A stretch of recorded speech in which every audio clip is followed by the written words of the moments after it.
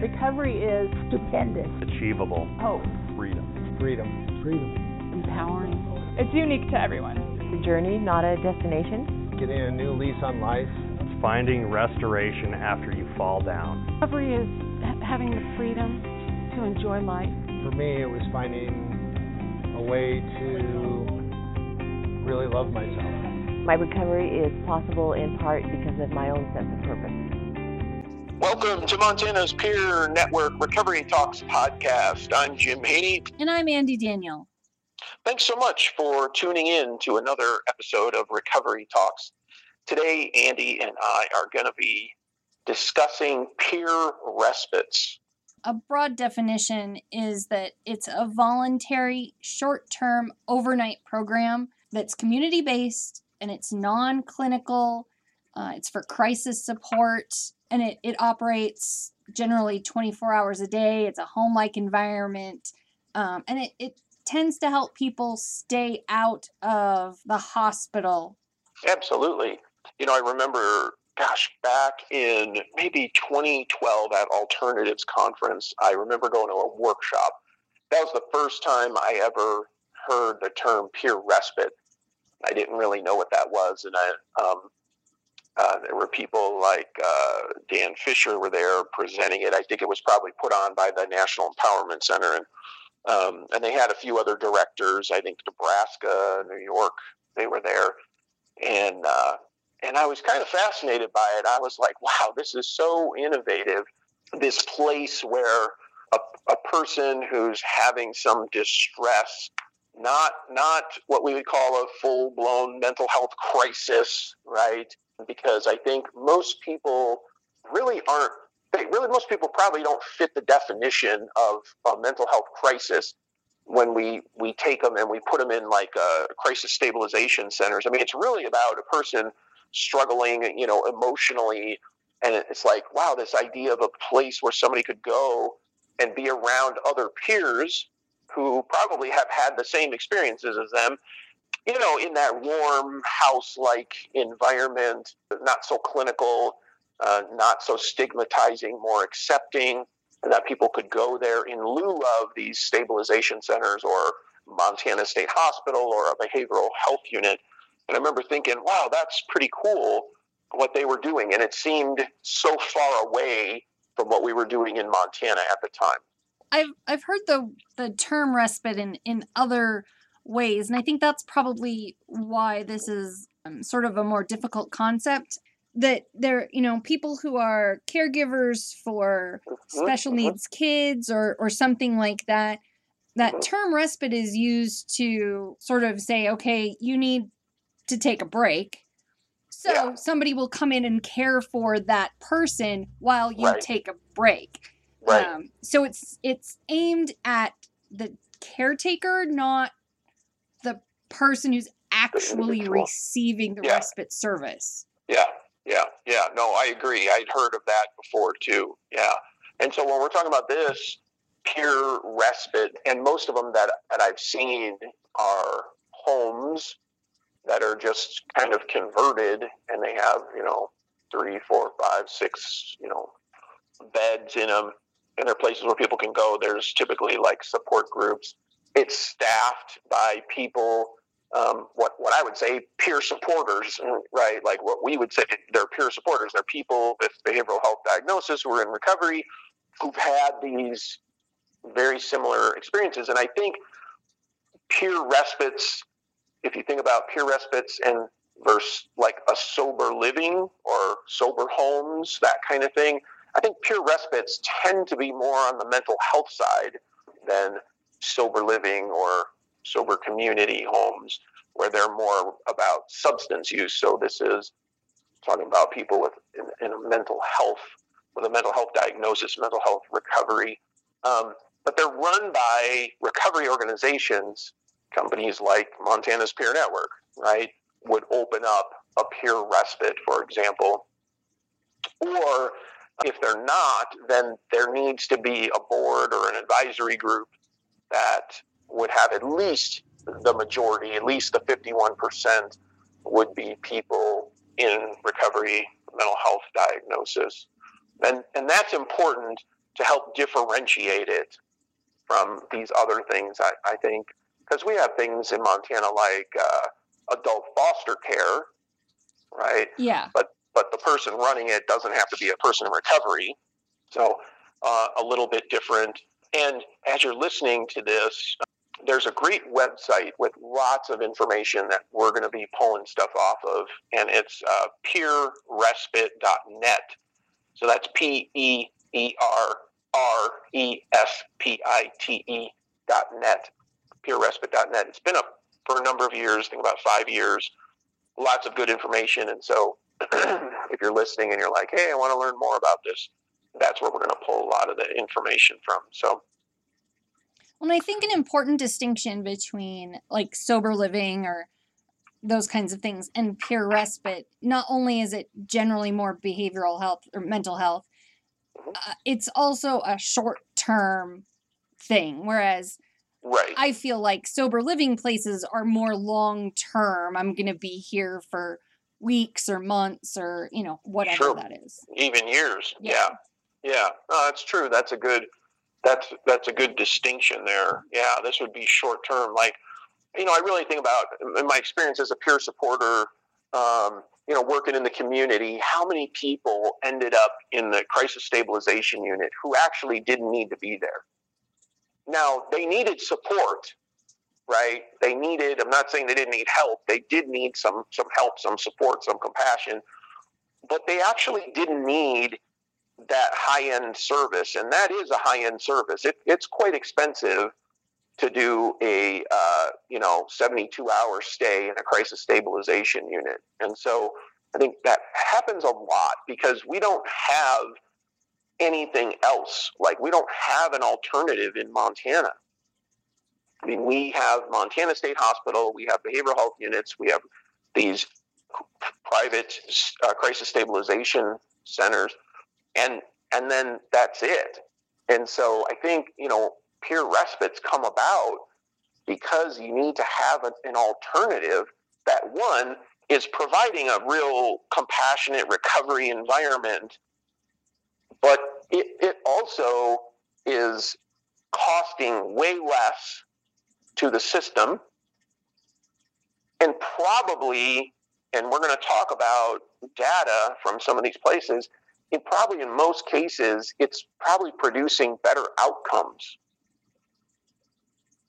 And so I think that's what I think when I was thinking about, hey, let's do a podcast on peer respites, let's talk about this. That's part of what draws me to it. There's so many win-wins going on with peer respites. And I don't think we use peers in Montana for that crisis response as much as we could be, right? I mean, sometimes there are some peer supporters who can go to a hospital or whatever, but I feel like there should be some kind of level, like someone who's a peer supporter who has a substance use history or a mental health history, but has not had that kind of a crisis, maybe is not as helpful as somebody who has, right? So if you can staff these respites with people who have been in that situation, it just makes things so much easier. Yeah. I think you're talking about specialization, right? Yeah. That's where I see the future going with certified behavioral health peer support specialists in Montana. I mean, I really see the field at some point, not too far down the road, is going to start splitting, the way we have it right now. There's one certification, regardless of your lived experience, your recovery journey. And I see this. I see employers hiring people who don't have a good match to their program. They're hiring people because they like them, or they like somebody on the staff that likes them or knows them. Like, they're not really matching to fit their environment. So I agree with you. I mean, I think that if you're talking about staff in a peer respite, you're probably talking about somebody who has a primary mental health diagnosis, who's experienced some crisis situations, some hospitalization situations and now is solid in their recovery, that's who's going to be really good at this, right? Because they know what it's like to be forced to go into Montana State Hospital or a behavioral health unit, have your rights taken away, sort of that clinical approach to it. Whereas at a respite, they're gonna thrive. They're gonna be really effective because they're gonna know that in most cases we really just need some love and compassion, and the results are gonna come from that, rather than sort of that forcing. We have to take you into custody and we're gonna strip search you and we're gonna make you do some things, and if you don't want to do these things, we're gonna take you to the state hospital or boot you out the door, or we have a kind of a punitive system when people are really needing help. So I agree with you, and no different than somebody who wants to work as a peer supporter. Maybe they're a veteran and they want to work with other veterans. That's a specialty, Yeah. right? I only want to work with veterans, so I'm going to work at the VA, or I'm going to work at a program that serves veterans, so I can use my experience in the military to help support people. So, when you look at some of the data from these respites around the country, some of it's pretty impressive, Andy. Yeah, there's some of the research suggests that people who used respites were 70% less likely to use inpatient or emergency services than those who didn't use respite. So it's really keeping a lot of people out of inpatient settings. Yeah. 70% is pretty high. That's a pretty high number. I mean, I think, when you look at the cost, because this is something that, you have to talk about with any program. I mean, what's the thing cost?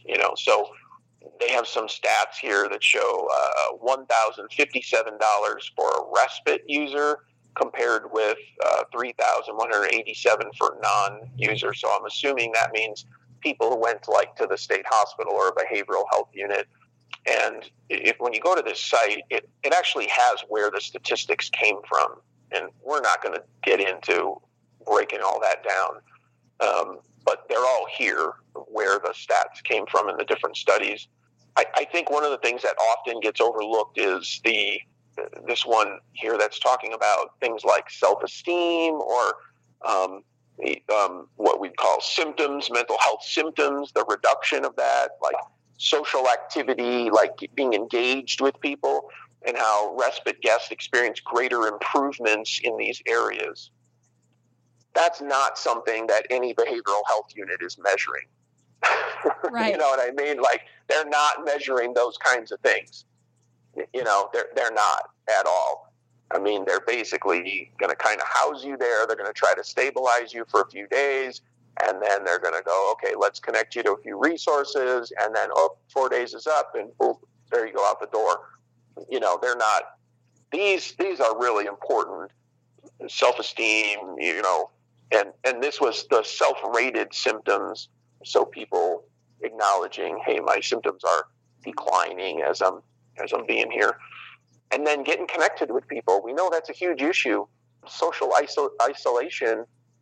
If there's somebody, who's not well mentally, emotionally, you probably don't have a large circle of people that you're getting support from. So getting around a respite where you're going to be with other people, where that's encouraged, it's a recovery environment, I think, I know for myself being hospitalized, I don't know about you, Andy, that sort of sterile hospital setting, not very conducive to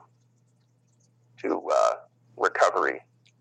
Right. And, we've talked about this isolation piece in other podcasts too, about you go into inpatient treatment of some sort and you're cut off from everybody. You don't, people don't come visit you. You're not seeing your same therapist, all of that. And then they dump you out into non-structure. And a respite lets you still be a part of your community, and you can still see your therapist and your friends and your family and all of that. And so not only are you connecting with other people who have lived experience, you get to continue those relationships in other areas. Exactly. And keeping people truly connected. You know, I see this a lot. I see, as I read things, you know, Montana, you know, we always use it. Oh, you know, let's keep people connected to their communities, right? So, you know, let's keep people out of the state hospital. And, you know, but if you don't have the resources in the community, then that's, you're failing. Like that doesn't work. Like you're saying, you're better served in your community, except your community's White Sulphur Springs. Right. Like you don't have a bunch of resources there. Now, if you're in Missoula, then that's probably true because you have lots of resources. But if you're in some of these really small communities, there are not resources there for you. So how are you better served? You're not. And so this is where respite can come into play, is that you could have a respite available where somebody could go. And gosh, you know, just as I'm talking about this, I'm thinking about, you know, some of these counties where, you know, they'll actually put people in a cell. Right. You know, the sheriff will actually keep them in a cell because they don't have anywhere to put the person. And it's hundreds of miles to a behavioral health unit or a crisis stabilization. So they're putting them in a cell. Now, how conducive is that to somebody's recovery? I mean, we know it's not. And we know that even law enforcement doesn't like doing that, but there's no other alternative. There's no other option. And so, again, I think this is a place where peer support and peer respites can come into play and could really begin to make a difference. Other states that have implemented this, and it's interesting when you look at the numbers, like where they are, and how some states have a bunch of them, and then some states only have one. I don't know if you picked up on that, Andy, when you were looking at the numbers. You know, you have a state like Nebraska, Iowa, Ohio, Pennsylvania, North Carolina. They all only have one. Right, but and then, New Hampshire has 4, which is where peer respites kind of started, was New Hampshire. Yeah, exactly. New York, look at New York. I mean, they have 6, right? Georgia, California, you know, they have a lot of them. And so it's interesting to look at, you know, across the country. I noticed when I look at the map, none of the mountain states have respites yet. You notice that? Yeah. None of, they're mostly New England states, East Coast states. Then you have a few, they're kind of Midwest, plains, and then California. Yeah, but otherwise, nobody in the Rocky Mountain states has a respite. It'd be kind of cool if Montana could be the first one to get a respite. Maybe we could set a trend kind of thing, you know. But if you go to this website, again, it's peerrespite.net. You click on the directory. There's a map of the U.S. That's what we're looking at. And then you can actually click on the individual states, and you can start to look at those. And and then when you do that, it has the map. It has a picture of what the respite looks like and the contact information, you know, so you can email them, you can call them. And then some of the criteria. Now, not a whole bunch of the criteria, but it's got some of the criteria. And I clicked on the one in Georgia. I clicked on Florida. It's in Gainesville. And its mission is to provide sanctuary and support to those who are experiencing or have experienced overwhelming mental and emotional distress. Seeks to create a community that supports open dialogue, empowerment, self-determination, recovery, and wellness. Eligibility, 18 years of age or older. Priority will be given to Alachua County residents. Then we'll accept additional guest space permitting. So I'm guessing the county must pay for part of the respite, right? Right. Since they have priority. Self-identify as being a peer. Be independent in ADLS and have a permanent address. Guests can be receiving services through local mental health system, though this is not required. We are the first and currently the only peer respite program in Florida. The idea for this respite began in 2015. We cut the ribbon in February 2017. It looks like a very nice house. Yeah, and they have a great schedule. You can click there on their website and see everything that they're doing every day. So there's support groups at different times, at least one a day. Some things that are just events like lunches or pizza parties or something like that. And then training kind of things, right? Like building skills like mindfulness and social cues and things like that. Excellent. Yeah, it's, I really think that this is something that we need in Montana. I think this is something that we need to really take a look at, and we need to try out. We need to think about getting a peer respite and seeing what happens, and let the thing get up and off the ground, and who knows where it might go or what it might develop into. Because I'm guessing that, when you look at some of these states where they have a whole bunch of them, they started with one, right? And then it just started building from there, and you have success. And so then you replicate that in another community. I'm kind of flipping through some of them, just clicking on them. And one thing I'm noticing is staff are trained in, almost all of them say certified peer support specialists. And then a lot of them have things like intentional peer support, or they'll have RAP, or all three. But almost all of them say certified peer supporters, except that first one that we took a look at in Florida. It didn't say, doesn't mean they don't. Right. But it didn't specifically say that. Yeah. This might be, kind of the next thing for Montana. And I know certainly here at the Peer Network, we've talked about this for a while. What would this look like, having a peer respite where people could come and stay short term, and could be this alternative to hospitalizations. And boy, if we could produce some of these results that some of these programs have shown, you probably have all the funding you could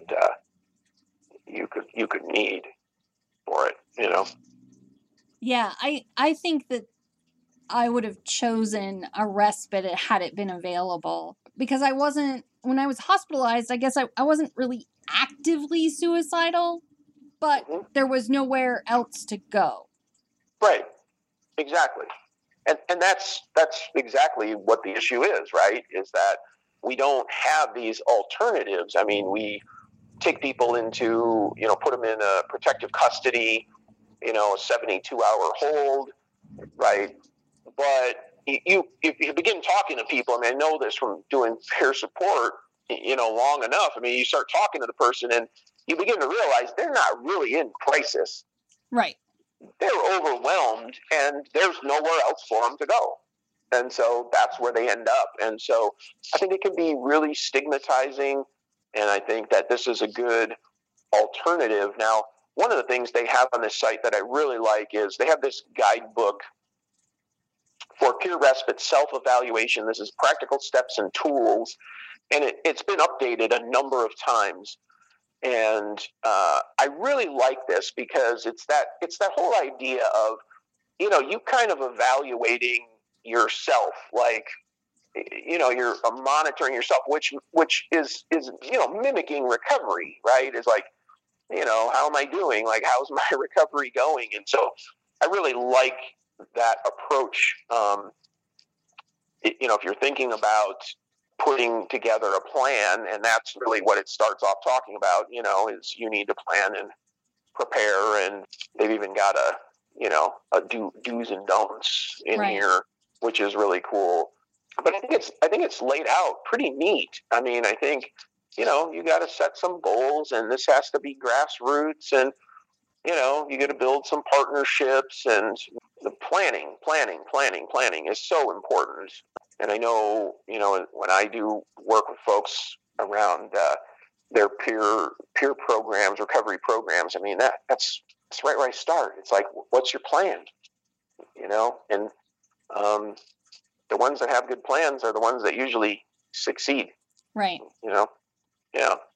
So I really like this. And this could also be another area for peer supporters to begin promoting in their communities and think about, because there's some challenges, peer supporters working within the system and systems or agencies that don't want to evolve, right, into recovery models. And so I think it's pretty cool. And this guide looks pretty neat. It talks a lot about data, how important this is, how to collect data using different programs. It gives good examples there, and then how you're going to analyze it and what it's telling you, so you can evaluate what you're doing, because that's what funders want to know.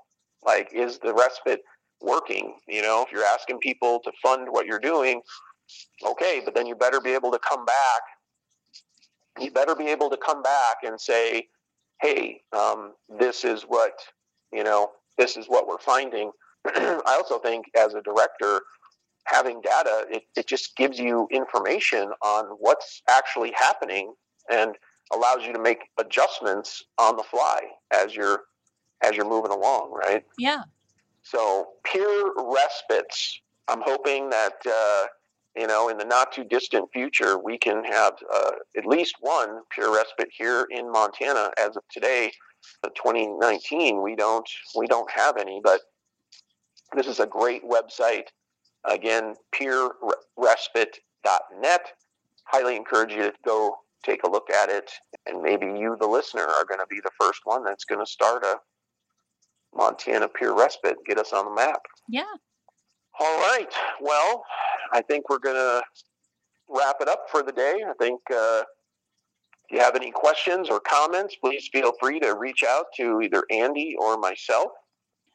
If you're interested in being a podcast guest, you just need to email one of us, either jim@mtpeernetwork.org or Andy, that's ANDI, at mtpeernetwork.org, and we'll set something up with you. It's a really easy process. Some people get nervous about it, but really it's just about having a conversation. Right. Exactly. With a little bit of prep beforehand. Yeah. Yeah. You gotta prep it a little bit. That's important. So let us know if you'd like to be a guest, and thanks again for tuning in to Recovery Talks. Have a great week. Recovery works and recovery is possible. Recovery works and recovery is possible. Recovery works, recovery is possible. Recovery is possible. Recovery works and recovery is possible.